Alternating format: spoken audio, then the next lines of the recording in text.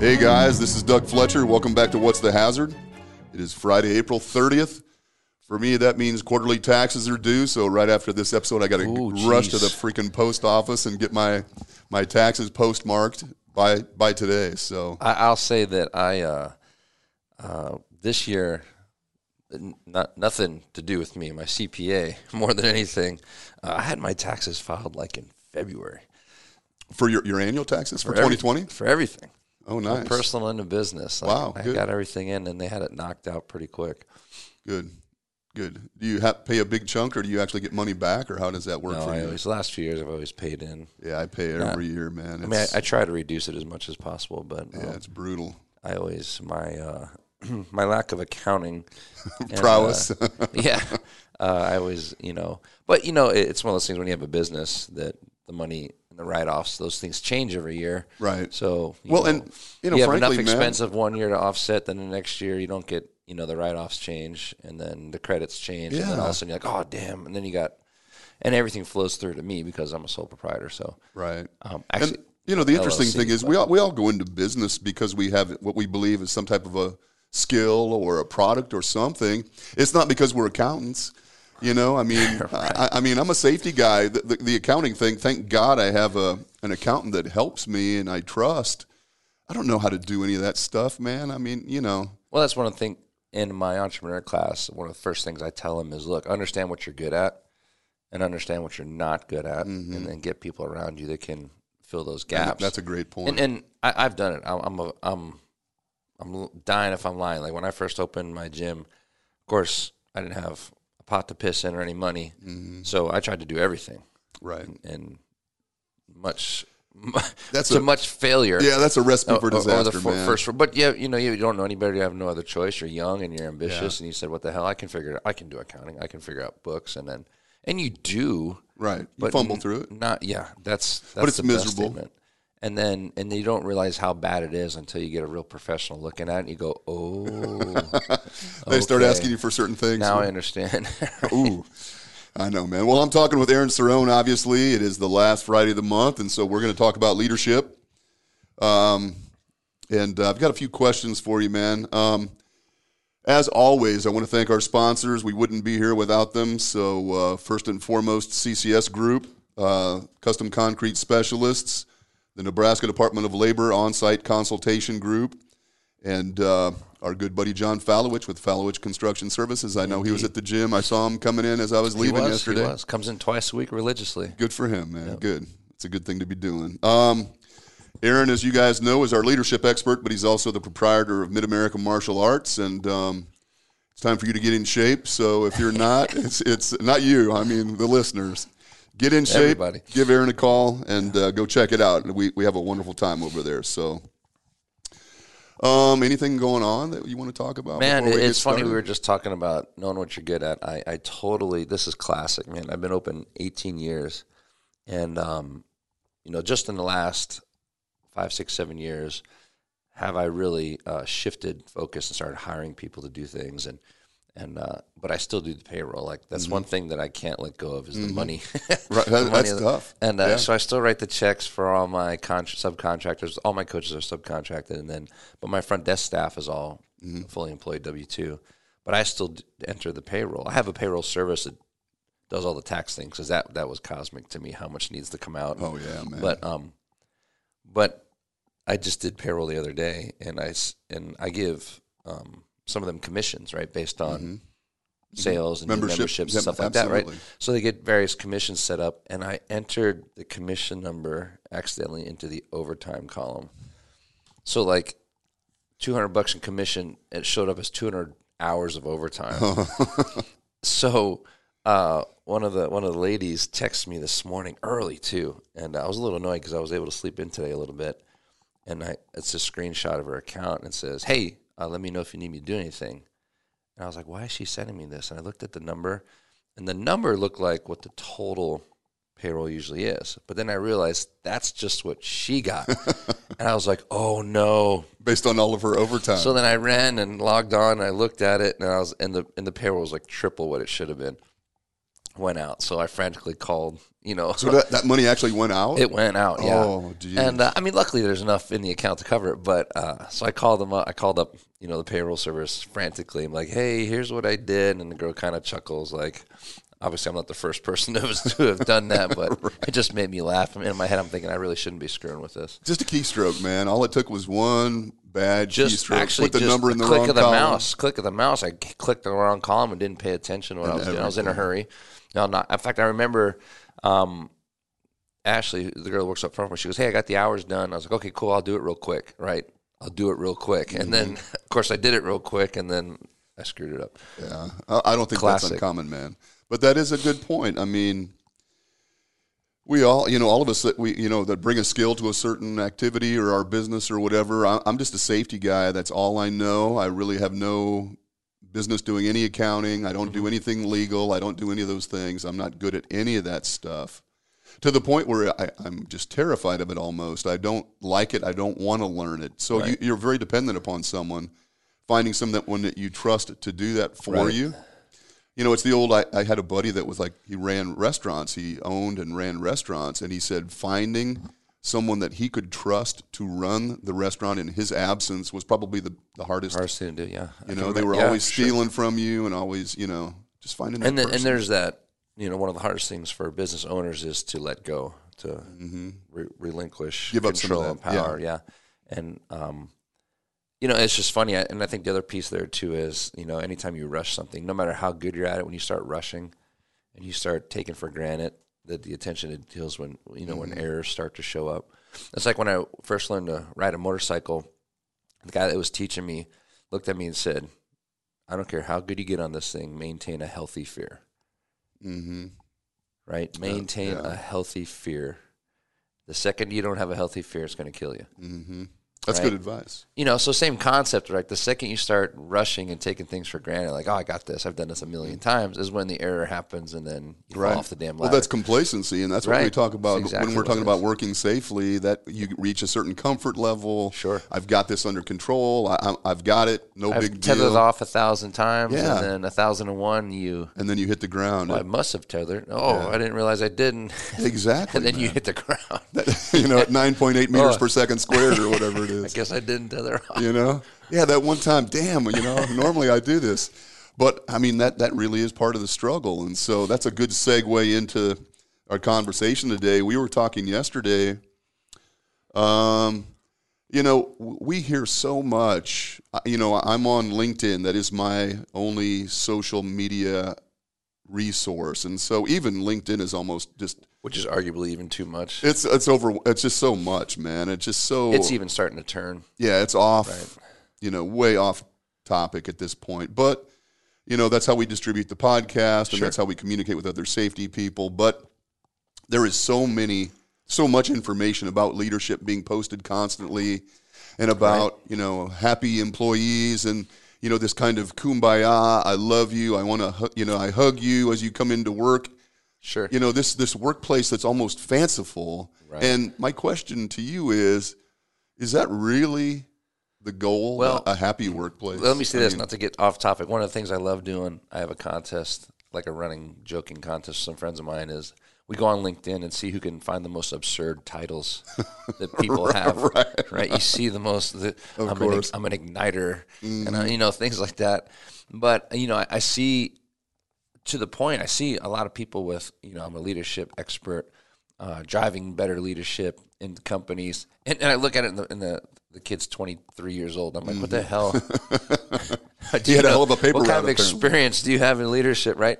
And I'm not saying that person's not talented or intelligent, but it's always funny that when you see incredibly young people wanting to consult on leadership, and I'm like, man, there's some wisdom and knowledge that needs to go along with it. I feel personally. Yeah, no doubt. No, I forgot your question. Well, we were just talking about, is the goal having a happy work? It just seems like that is the direction that everybody's pushing us. And anybody that's listened to this has heard me say this before, that, I feel like the pendulum swung really hard from this very regimented driving. You're here to work, shut up and work, you get paid to do your work, and then slave driving type of So you've culture. met my father. Right. And And then I think it's swung to this, hey, it needs to be Disneyland. Everybody needs to be happy. And the sweet spot is in the middle somewhere. But I think the problem we've gotten to is in the strive to make everybody happy, right? Which I agree with. You should be happy at work, but not but not at the sacrifice of doing work. Right. And that's where I feel we've gone off the rails a little bit, especially in the larger.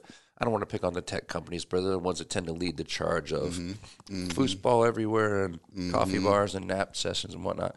But it's great to have employees happy. You want employees to want to come to work, to enjoy their work, to have a place where they feel safe and they can express themselves and they know they have a career and they know the company has their back, which is great. But if that employee is not producing, it's no longer great. So, there's always that question of what's the best kind of leader? Do you have this leader who's this driver, who's no nonsense, a little bit gruff, nobody really likes this person, but man, they produce and they drive numbers and they drive revenue. And then you got this other leader who everybody loves, Mr. and Mrs. Nice Guy, loves to sit and talk with people and empathy like there's no other. But productivity is crap. Yeah. Revenue is in the toilet. So who do you want? Yeah. Right? And the answer is and I always kind of default to this. I go, what is the ultimate gauge of a company's success? And whether you like it or not, it is revenue. It is all about the money. Like that's the whole point of a business is to generate revenue, providing a product or a service to generate revenue. That's business. Yeah. Because that business exists, it affords opportunities for people to have jobs, right? And the purpose of those jobs is to do what? Generate more revenue. Generate revenue, right? Yeah. To provide that product or service to the market to then cause sales and generate revenue. Yeah. And when we lose sight of why those jobs are there, there's a purpose for this job. That job has to produce, right? It has to add value, or you have to question why it's even there. So if employee A is happy as hell but not producing, who's getting hurt here now? Yeah. The company's getting hurt. Right. And, people forget the whole fairness thing. Everybody should make the same wage and everybody should get the same opportunity. Not everybody produces the same. Good point. Yeah, absolutely. So, you have to understand, okay. I mean, shouldn't it be merit-based or performance-based or something to some degree? Equity-based, right? Yeah, to some degree. I get it. I love the idea of profit sharing, but that doesn't mean everybody should make the same. Because you should reward the high drivers. You should reward the producers. You should reward people that are bringing in more revenue. Right. Like that, I think that's only to me, that's ultimately fair. Well, so you got to understand, with understanding that, it's hard for me to have conversations with people like, that guy's a dick. I'm like, yeah, but he revenues 5 times everybody else. Yeah. And his teams are killing it. They may not like the person, but his teams are killing it. Now, can you have that conversation about, okay, can we soften up on a few things here? Can it be a little more amenable to X, Y, and Z? Yeah, you need to have that conversation. Yeah. But who do you want on your team? Who do you want in your company? The guy that's 5 times revenue, or Mr. and Mrs. Nice person whose numbers are in the toilet? I know, man. That's really that is the question. And again, the answer is in the middle somewhere.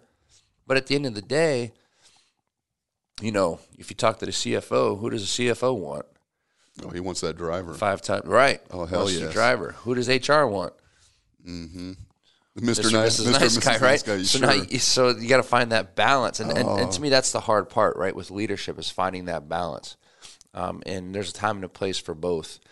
But finding that balance is tough. But at the end of the day, and it's the one thing we don't like to admit. At the end of the day, if you're not making money, I don't give a rat's butt how happy everybody is. If the company isn't revenuing, nobody has a job anymore. Right. And we forget about that dirty little secret, right? The reality of it is, great, we have a great culture, everybody's happy, but guess what? The company's folding. Yeah, sorry to tell you. Because nobody worked. Right. Is that is the direction we're heading as this pendulum swings? are we going to miss this? Well, we're kind of past the sweet spot now. We're going to miss it, and we're going to be to a point where companies find themselves really struggling. I love sitting back and watching a little bit. We're in an interesting time with this whole work from home, and now companies are really struggling with, are we bringing people back? To what degree? Is it going to be some kind of hybrid approach?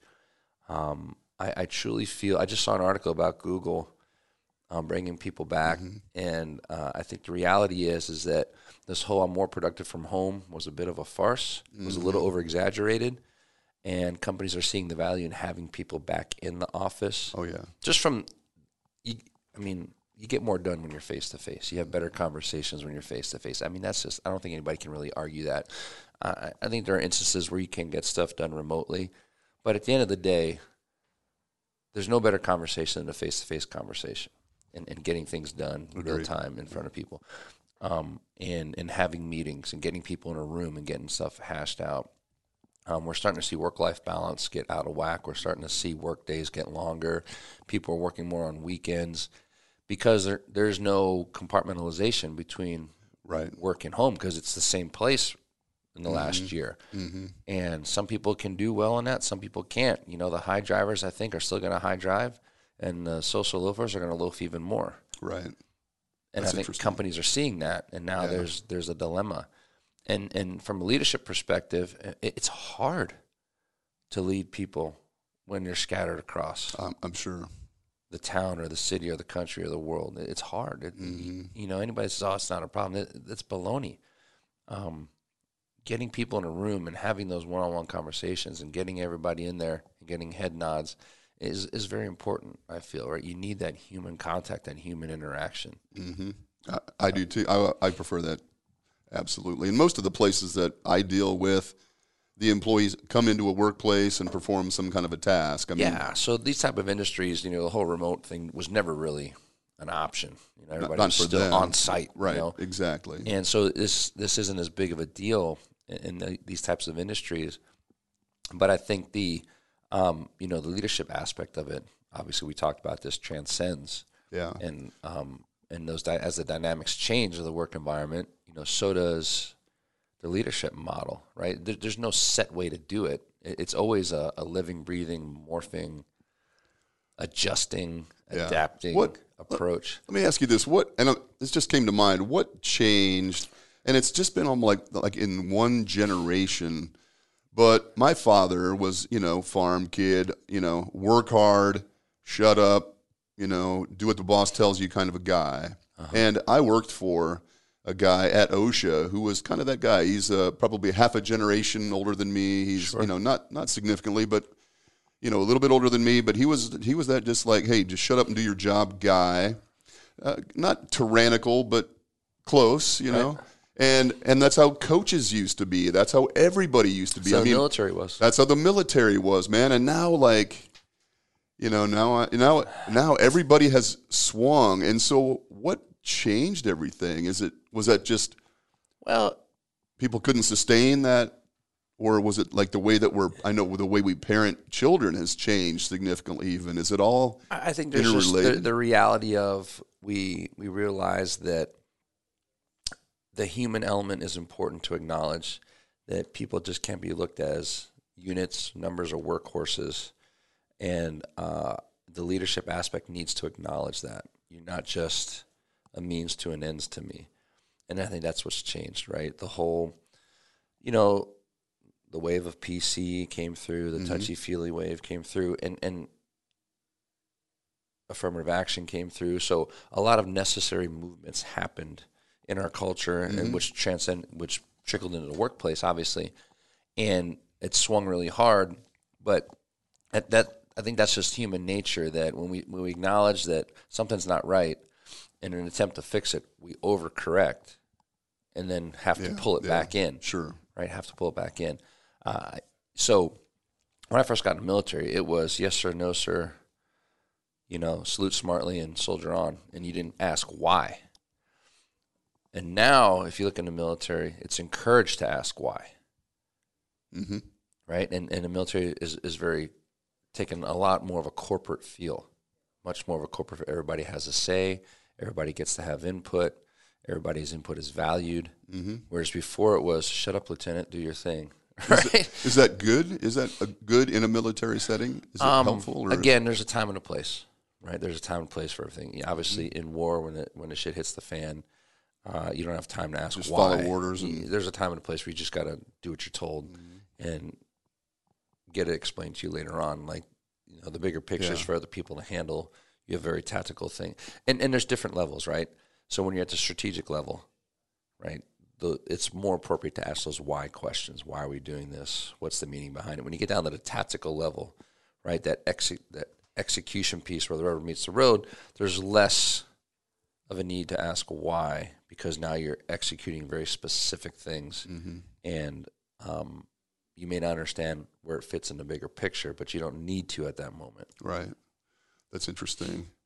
So you were talking about effectiveness of that old school management style. And again, I refer back to my OSHA time. I worked for a guy, and he was a pretty hard guy. He was, nobody, to be quite honest, I didn't really like him, but, he pushed real hard. It seemed like it was all very self-serving. He just wanted the office to be very high-performing because that led to his accolades and any type of awards and things. But I will tell you that we were year after year after year the highest performing office. We always did really well, and we were bitter. Most of the employees didn't like the work environment. But the fact of the matter is most employees stayed because, it was a reasonably good job from a pay and benefit standpoint, and people, working for OSHA is actually fairly not prestigious necessarily, but it's a good gig for a safety person. Right. And so in spite of the fact that it wasn't the most pleasant work environment, we were high performers, and most of us stuck around. It's hard to argue with results. It is, man. And it's very hard to argue with results. And I just looked back and disliked this guy, but realized, stepping away from that, I've been away for quite a while, it was pretty effective. It was a performing office. Yeah. Again, it's hard to argue with results. It's hard to argue with productivity being up. It's hard to argue with errors being down. It's hard to argue with safety incidents being down and revenue being up. If you look at, a lot of people hated Steve Jobs because he was tyrannical in some respects. A lot of people didn't like Vince Lombardi. Because he was very demanding and very regimented, and it's my way or the highway type of approach. And a lot of those type of people in this day and environment would probably get fired for saying some of the things they said or acting the way they did. No doubt. Right, wrong, or different. Obviously, there's time periods, there's context that's important to understand. But again, at the end of the day, it's like an employee. If I'm managing an employee and the person's very nice and everybody loves this person, they're a great team player, but they're not producing, what am I supposed to do with that? Yeah. So I can try to coach them up and get them to produce and give them the tools they need. But at a certain point, you're going to go, okay, I've given this person more than enough opportunity. I've given them more than tools than I've given anybody else, and more coaching. It's time to let them go. And that's not wrong in my mind. Right. Now, there's a lot of people that push back on me and say, well, Aaron, a good person's a good person, they're a valuable asset, and you need to then find a different role for them. Okay, maybe that's true. Maybe I can put them in a different role. But at the same time, as if I'm trying to find work for you to do, based on your lack of ability to perform. Based on your lack of ability to perform, or your lack, I got to question myself as like, are you an asset to the company, or do I need to get somebody else that can do the work for this particular area? And I get it. When you hire for attitude, you hire for the intangibles in most cases. But at the same time, work has to get done at some point. Right. And you have to make that hard decision sometimes. And when it talks to leadership, your second and third level leaders, your mid-level leaders, your supervisors, your floor managers, it's the same thing. It's like, are they getting the work done? Are they getting their people to work hard and get the work done and get it done in a timely manner and with efficiency and quality and error reduction and waste reduction and all those things we like to talk about that helps us revenue and increase our margins? If none of that's happening, now I have to question, is this the right person? or do they have the skills and attributes, regardless of whether they're liked or not? Right. What's the tipping point? So I say, for example, I'm a company, construction company, small manufacturer, whatever. I've got those old school leaders. They've been with the company for 30 years. They know the business backward and forward. They're good at what they do. They're just gruff and harsh. And do I need to work on? I mean, I get that question all the time. I have these guys, Fletch. They're good superintendents, but man, they are assholes, and they're always screaming at my guys and stuff.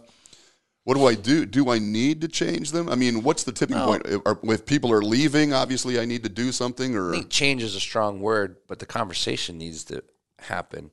And that conversation needs to be along the lines of, look, I get you have your ways of doing things, and I get that it works, okay? But here's the thing. When my guys show up and you're screaming at them, that doesn't help us get our job done. Mm-hmm. So can we find a happy medium here? I'd appreciate that if you not scream and yell. I appreciate how you do things. I need you to appreciate how we do things, and let's find a happy medium. Mm-hmm. Right? It's 2021, man. Right? I get it, man. I get it. It works for you, but it's not working for us. And you need us to be able to do what we want to do, and vice versa. So we need to find a happy medium here. And hopefully adults can be adults and cooler heads apply. And you got to remember, a lot of times it's the heat of the moment. Sure. You caught them off guard, right? I'm sure safety and OSHA guys have never caught people off guard. Oh, yeah, man. Right? So you caught them off guard. They're having a bad day. They already got a full plate. Because they're drivers, they got their hands on a lot of things. And now this is one thing that caught them out of the blue, and they just backlashed, right? And they got defensive. If you calm people down, have a civil conversation, and it's on us, right, as a safety professional and the safety leader, go, okay, I see where this is going. It's not the time and the place to butt heads. I'm going to throttle back and reattack and schedule a meeting when everybody's calm, maybe first thing in the morning over coffee and a donut. Yeah. And say, okay, look, yesterday didn't go well. I get it. We caught you off guard. We need to have this, but we need to have this conversation on how we're going to get this done. Yeah. Can you help me out? And we can help you out. Yeah, and I like that. And then it's better. You're not going to change that person. And you may not want to, right? Because obviously they're effective in getting what they get done. But we need to bridge that gap as a safety professional. We got to bridge that gap somehow, right? And a lot of times, we're human. They come back at us, and we want to go right back at them in full force, and we're going to solve this right now. And it's like, okay, right now is probably not the best time because you don't know what else they're dealing with. Right. It's like when I deal with students and I see somebody not performing like they should be performing, I have to stop myself and go, okay, there might be something else going on here. Why they're having a bad day, or why they've been off the last few weeks. Mm-hmm. Okay, why is this person biting my head off? Right. Or what else is going on? They may have just had one of their people screw something up just heinously and someone got hurt. Or they just screwed up an order so bad they had to scrap it and start over. Right. And now that's all wasted. And now they're on a time crunch because the customer's expecting it tomorrow. Yeah.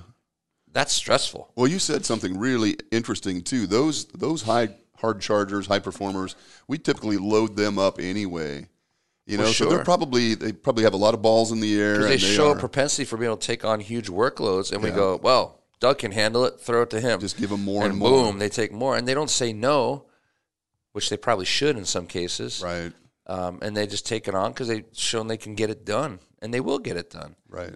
But again, then we roll in as safety people going, okay, I need you to do this. And he's just like, in his mind, he's like, one more freaking thing. That's right. Someone's going to go, right? Yeah. I'm going to go postal. I can't do any more paperwork. Don't what's give funny? me any more paperwork. I made the reference of going postal in one of my college classes, and none of them knew what I was talking about. Really? I was like, are we that far removed from that incident? Yeah, apparently. But, man, now you could just say going FedEx or going about anything else. I mean, like, what's going postal mean? I go, just losing your crap, going in and shooting everybody, right? Yeah. And they're like, huh? No. I'm like, oh, never mind. I'll come up with another reference. Well, okay, I got a question for you. What's up with micromanagers, man? So when I look back on the history of managers that I've had, some were good leaders, some were probably less good leaders. Uh-huh. I've had some micromanagers. What's up with this micromanagement stuff? I mean, isn't that I mean, me personally, I want to be trusted. Maybe I have to certainly earn that trust, but I want to, if you hired me for this job, shouldn't you allow me to do my job? Sure. But you got to remember, there's also some people that want to be micromanaged. And that's where, as a manager and a leader, you got to find that specific recipe for each individual person. Mm-hmm. If you try to broad brush it across everybody, you're not going to manage people well. So someone like you, I go, okay, Doug has a high accountability. He's a self-driver. So I can just give him work and say, let me know if you need anything. And he's going to come back in 2 weeks and go, here you go, boss, it's done. Perfect. And done well. Now, I might have Billy over here who I need to be very specific in what I ask Billy to do. Mm-hmm. He'll do it well, but he's not going to think outside the box. He's not going to take any initiative to do more other than what I told him exactly to do. Right? So that's more of a micromanage situation. Yeah. Not micromanage in the respect that I'm always on top of him and in his chili, but I'm going to check in on him more frequently. I'm going to have him check in with me more frequently. I'm going to give him specific things to do as he goes along. Whereas you, I'll give you something to do. You go, okay, I'll be back. And then you might do more because in the process of doing what I asked you to do, you saw that this was screwed up, so you went ahead and fixed that as well. And you saw that was messed up, so you added it to that. And you come back and you go, hey, boss, I did this. And, oh, by the way, we fixed this and this along the way. I'm like, awesome. Mm-hmm. So, each individual person brings a unique need in how you have to manage and lead them. Where I think most leaders screw up is they don't have that ability to perceive each person's needs to be led a different way, and they just kind of broad brush and go, this is how I'm going to lead, and if they can't do it, I just need to get the right person in there. Right. That is particularly applicable in this safety world because there tends to be going back to what we just saw. Work safely. We just talked about. You go to your group and you say work safely, and to some people that means something, and they can deal with that, but to others, they don't know what that means. No idea. Right. And so they need specific detail. Sure. And so there are some people you're going to need to hand a specific checklist and say, do this every shift. Right. And they will. Check, check, check, check. Right. Then there's other people who intuitively understand what work safely means and will do all those things. Mm-hmm. And then you have others that are kind of somewhere in between. Like, okay, I know what work safely means, but I need you to show me anyway, just to make sure we're on the same page. Right. And you need to hit all of those, right? Yeah. Because you don't know what approach is going to resonate with whom. And then, like we just talked about, your supervisors and your site managers, they're the same way. You can say, hey, okay, guys, we need to work safely. And they'll go, yeah, I got it. But then you need to have that conversation. You go, okay, I want you to articulate to me what that means. Because we may not be on the same page. You say you got it, but you've been around here for 35 years. I've been around here for 5. So work safely when you first started working here is much different than what it means now. Right. Or what we're trying to get to. That's a great comment. So let's have that conversation of what – I know you said, yep, I got it, but, okay, articulate to me. That's a great what point. I just said, because now it's like, okay, no. That's not what I meant, right? Or, okay, I understand that's how you interpret it, but here's what I mean. And here's where we need to get to. And they might go, oh, okay, now I understand. Because they would have marched off and done something completely different and maybe made it worse in some respects. So, in communication, there's my intent, then my message, then the medium, then you have to receive it, interpret it, and understand it, and then reply. That can break down at any point in there. Yeah. Right? I know what I meant when I said it, and you nod your head like you understood it, but the interpretation was off. I'm a head nodder by I might nature. say something, and I might articulate in a manner that's clear as day to me, and they're looking at you going, I don't understand the words coming out of your mouth right now. Yeah. And I see that all the time, right? It's really challenging for me, like in a martial arts setting, and I got a room full of 30 people. Well, how many different types of people are in that room, do you think? 30. Oh, so I will explain something. I go, everybody got it? Ready, break. Or everybody got it, and I look around, and I can see the looks on their face. I go, okay, let me explain it again. Right. Or any questions, and no one raises their hand. I go, okay, got a problem. You're lying to me right now because I can see the look on your face that some of you don't understand it. So I'll explain it like 3 or 4 different ways. And even then, we'll go ready, break, and I'll have someone come and go, I didn't understand that, and I'll have to figure out a different way to explain it to them, or how to. Some people need to see it, some people need to hear it, some people need both, some people need to feel it. Wow. That translates exactly into what we're talking about on the safety side too. All of those different experiences to actually understand. But I love the idea of, asking the employees then to recount to you what it means to do this job safely or this task safely. What does that mean? Because again, you're going to get as many different answers as you have employees probably on that crew. And I think rather than just say, okay, we're going to be working up at elevation, so make sure you got your fall protection. I guess what that I should be saying, okay, we're going to be working at elevation. What does that mean? And get them to Or when I say fall protection, here's what I mean by that. And because some people, obviously, and then, again, going back to the complacency thing, the longer you've been up there at elevation working, the less safety measures you'll start to take. It's just natural.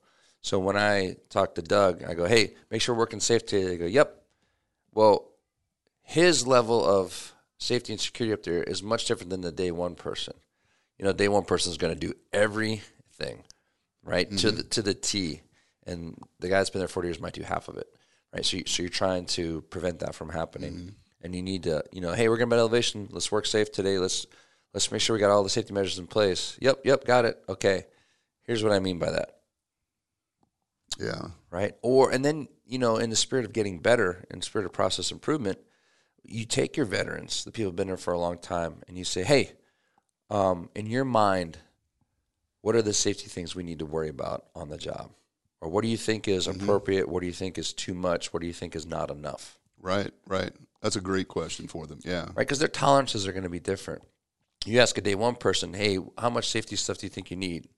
They're probably going to laundry list everything they ever learned in their tech school, in their trade school, and what the union beat on them about. And, it's going to be a mile long, whereas the guy that's been there for 40 years is probably going to say, I just need this and this. Yeah, here's what we really need. Or here's what I think we need because I'm smart enough not to step here. I'm smart enough not to put my hand there. Right. But the newer people aren't. Right. So this person can get away with not adhering to some of the safety measures because they intuitively know not to do certain things, whereas others don't necessarily know that. That's very true. Right. So it's kind of that whole concept of common knowledge, which is really kind of a farce or a fantasy of sorts that, it's only tribal knowledge, right? Tribal knowledge. It's only common to certain people, perhaps, that have had those experiences. Exactly. So it's hard to fall back on that. Well, it's common knowledge not to put your hand there. Is it? Is it? Yeah. Obviously, it's not because somebody just lost one. Did. Yeah, exactly. I see one laying right over there. So apparently not. But yeah, that's a very common challenge in the safety culture. So it's the job of that safety leader, that safety professional, to make sure common knowledge truly is common. Right. And there's a standard general understanding, a common understanding of the safety expectations within the company and on that crew. And that needs to be echoed all the way throughout, that everybody's on the same page and everybody understands what the standard is.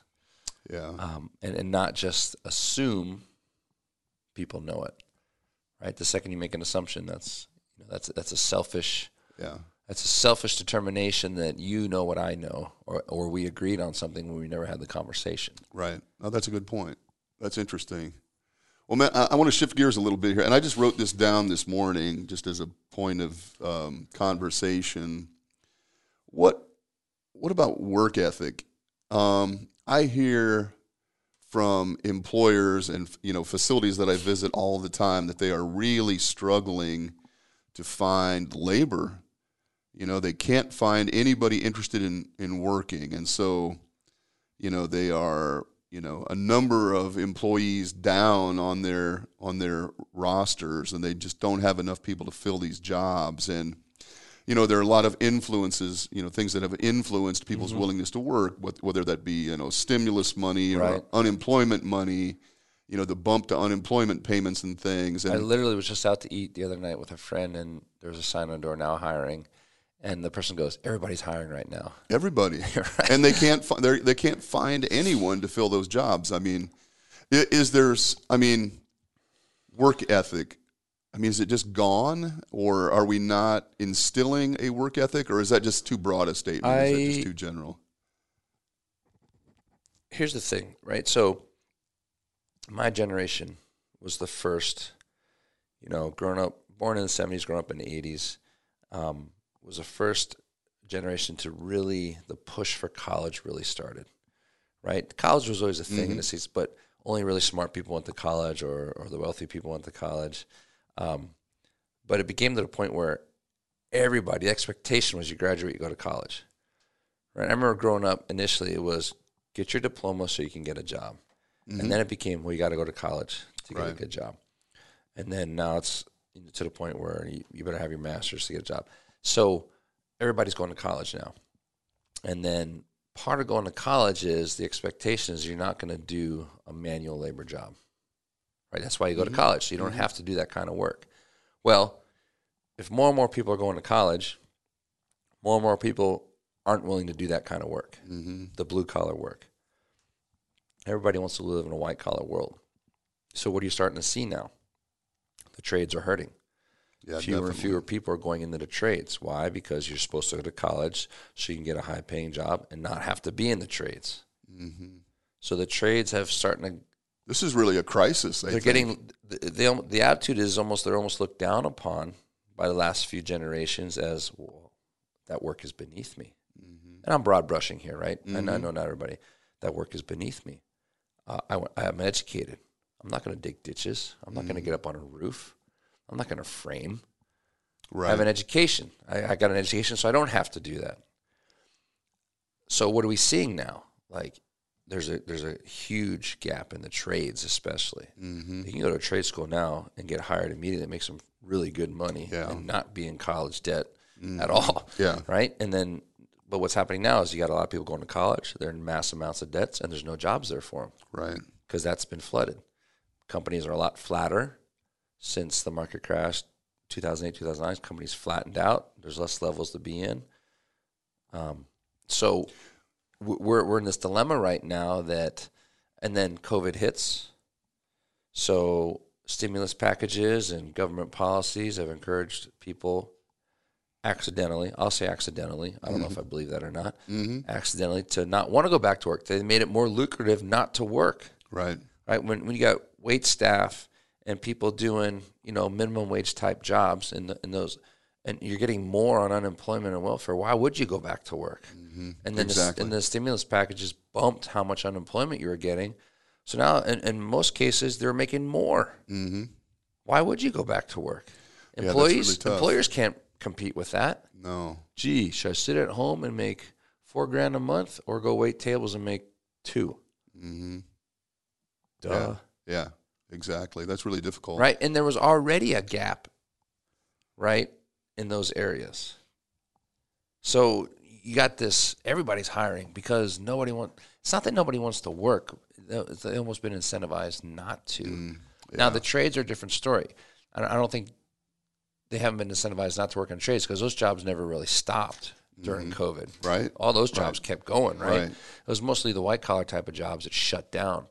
But construction never stopped. Exactly. Manufacturing never stopped. In some places they shut down because the factories were worried about COVID. But for the most part, everything kept moving in those areas. Yeah. It's just that no one wants to do that kind of work anymore. And there's always the argument, well, if they paid more, well, but the companies still need to survive and make money. There's a balance there. Right. Right? If your payroll's triple, your margins go down, and now you can't make the money you need to make to survive. Exactly. But, I mean, even, Thomas Sowell told me one time, actually he was on YouTube. And that's right. He talks to me too. I assumed he was talking to me. Talks to me too, yeah. But he was talking about that very fact that, for example, you start at McDonald's working at the drive-through window, but typically in 11 months, you are in a position to even be a store manager. I mean, if you're actually a hardworking person, you're on time, you're going to work. Because nobody sticks around there. Yeah, they don't stick around because maybe that $10, $12 an hour isn't the living wage that they had envisioned it to be. But if you stick around, if you're persistent or perseverant, whatever word I'm looking for. There's one thing I notice, especially at the college level, where I say kids, and it drives me nuts that I say kids. I refer to college people as kids. That entry-level jobs are beneath them because they have an education, they have a diploma, which is ridiculous. So anytime I hear somebody's like, oh, I don't have a job, I can't find work, I always blurt out, McDonald's is always hiring. Yeah, I'm looking to work for $12 an hour. Well, how much are you making right now? Right. I'm not saying it's your forever job. I'm just saying it's like, all right, you pay the bills and figure something out until you can get your crap squared away to get that better job. Exactly. For whatever it happens to be. But to sit there and piss and moan with no income and you're not earning or producing, to me, is ridiculous to me. I bet you there's not a factory that you walk into that they're not hiring. Every one of them. Every one of them. Every one. You can walk in and get a job. Is it crappy work sometimes? Absolutely, 100%. I'm not saying stay there forever, but for now, yeah. And again, I think if you just like Mike Rowe told me, people talk to me all the time, or at least I hear voices all the time. But Mike Rowe told me one time, just find that opportunity, whatever that is, and get really good at it.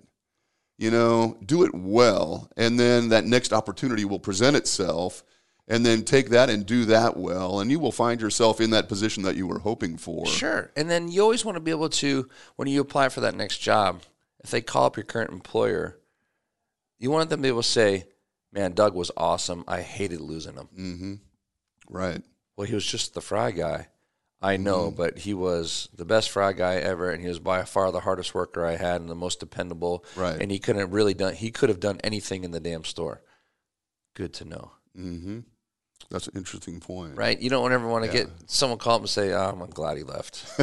Right. He really didn't want It was my most menial job. He really didn't want this job. I could tell he didn't want this job anyway, which may be true, but you can't act like that. No, absolutely not. So I've been trying to preach that to my sons. One of my sons is taking his last final of college today, and then is he there for sure? We believe that he will graduate. This is what we've been led to believe anyway. And so, but I've told him that same thing because I don't think he truly knows or has much idea what he wants to do. As did I when I was 23. I didn't have any idea what I wanted to do. But that basic philosophy is effective. Find an opportunity, maybe something that plays into your skill set or your interests, and get really good at it, and then just find the next opportunity. Well, I'll sit around and wait for something to happen, or I'll sit around. My dream job is just going to appear. It's like, action alleviates anxiety, right? That's something that works for me. Like, just do something. Start doing something, and that'll lead to something else. It may not be the path you initially want, but, you can change course. And you just start doing something, and that will snowball into other things. Well, I found my dream job at 55 years old. I started working at 13, delivering newspapers and doing all those other jobs that you do part-time as you're growing up. And, I took full-time employment when I got out of school, and it wasn't right. So I found the next job, and that led to the next job, and those skills basically compounded and got me to the next job. And at 55, I finally started my own business, and and this is what I had been looking for. It took me 40 years to get there, but it was worth the journey, Obviously we're way off the safety topic or leadership topic at this point, but I was just having this conversation with one of the girls that works for me, and we had a student talking to us and saying that, he was out of work and thinks he finally found a job, so he's going to start, his kids have been in class, so he's going to start taking class now too, now that he can afford it. And I said to her, I don't get that. She goes, what? I go, not working. I don't understand how. I understand jobs are hard to find, or the right job's hard to find. Yeah, maybe the one you think's right. But I've been working since I was, in fourth grade, fifth grade. Exactly. I had my first legit job at 14 because that's in Pennsylvania. That's when you could apply for a work permit and actually get paid on W-2 by somebody. Right. But I worked in the family businesses for free long before that. Right. So I don't know what it's like to not work. Like that concept to me, I can't imagine of being okay and not working working is bizarre to me. Well, you just work constantly. You've got your business, you teach, you're in the guard. I do this. You do, yeah. This is practically work.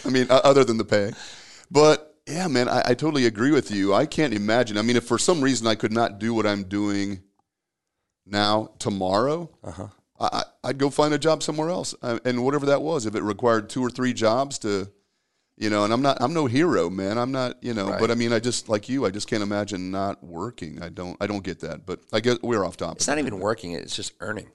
Right? Not earning, contributing, not producing. Yeah, yeah, I agree. That would be tough, But I think that's more accepted now more than ever.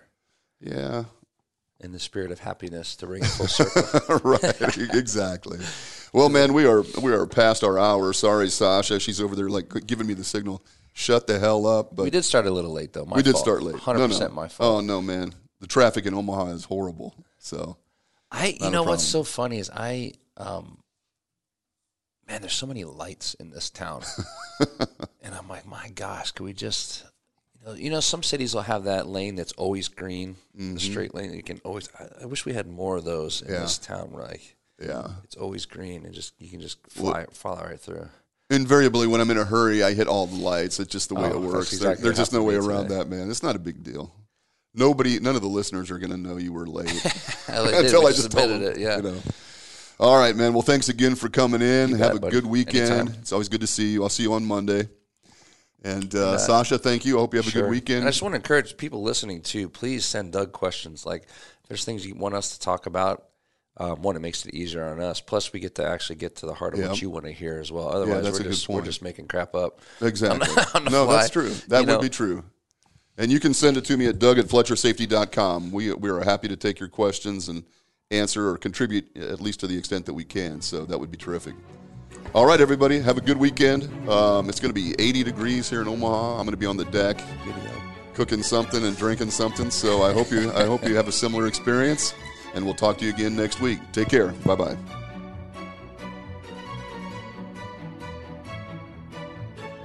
A Huda Media Production.